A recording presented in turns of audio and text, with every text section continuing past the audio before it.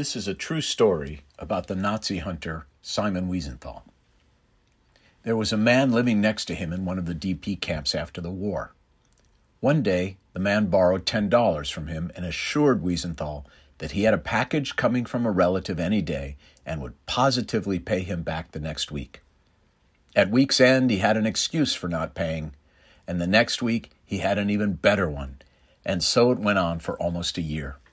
Finally, one day, the man approached Wiesenthal with a $10 bill in hand and said, "My visa has just come through. I'm leaving for Canada tomorrow.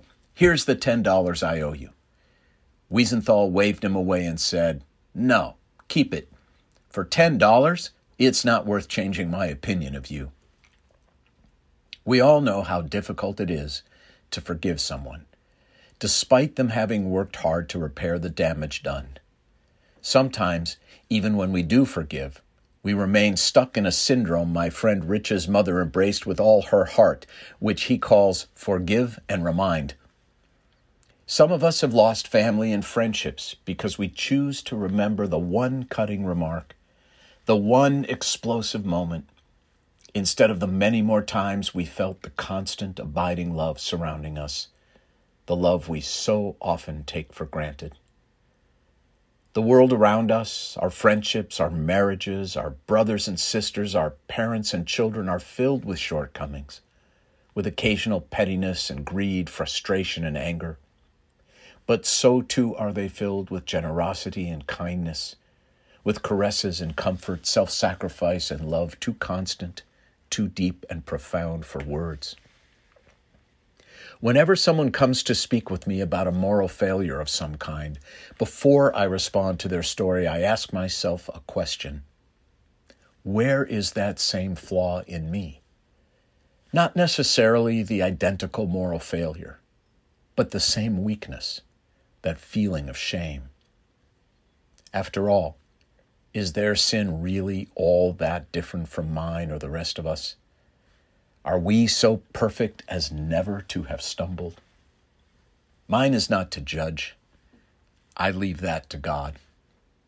I am there to listen and then guide them to the trailhead of change, teshuvah, forgiveness, and redemption.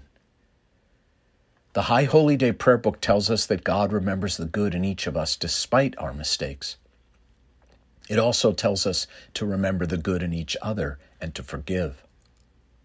To withhold forgiveness, says the Talmud, is itself a terrible sin. We all have to make a choice in life, and no one can make it for us. Essentially, we all have a choice of memory. We have to choose who's wrong to remember, our own or those of others who have hurt us, the weaknesses of others or our own that we sometimes cannot overcome. As I grow older, I realize, despite my good fortune and freedom, that I and all of us are oppressed by time.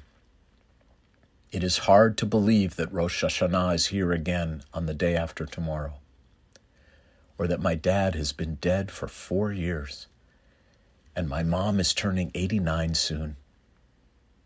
None of us has forever to make peace in our families or our friendships. We do not have forever to say, "I was wrong. I have changed.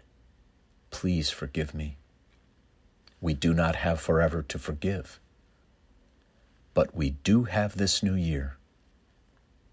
"No, the thing is very close to you," says the Torah on this Shabbat just before Rosh Hashanah. "It's in your mouth and in your heart to observe it. I have put it before you, life and death, blessing and curse. Choose life so that you and your children will live." This new year, let us choose life over death by choosing forgiveness over bitterness. Let's judge others as we too would like to be judged.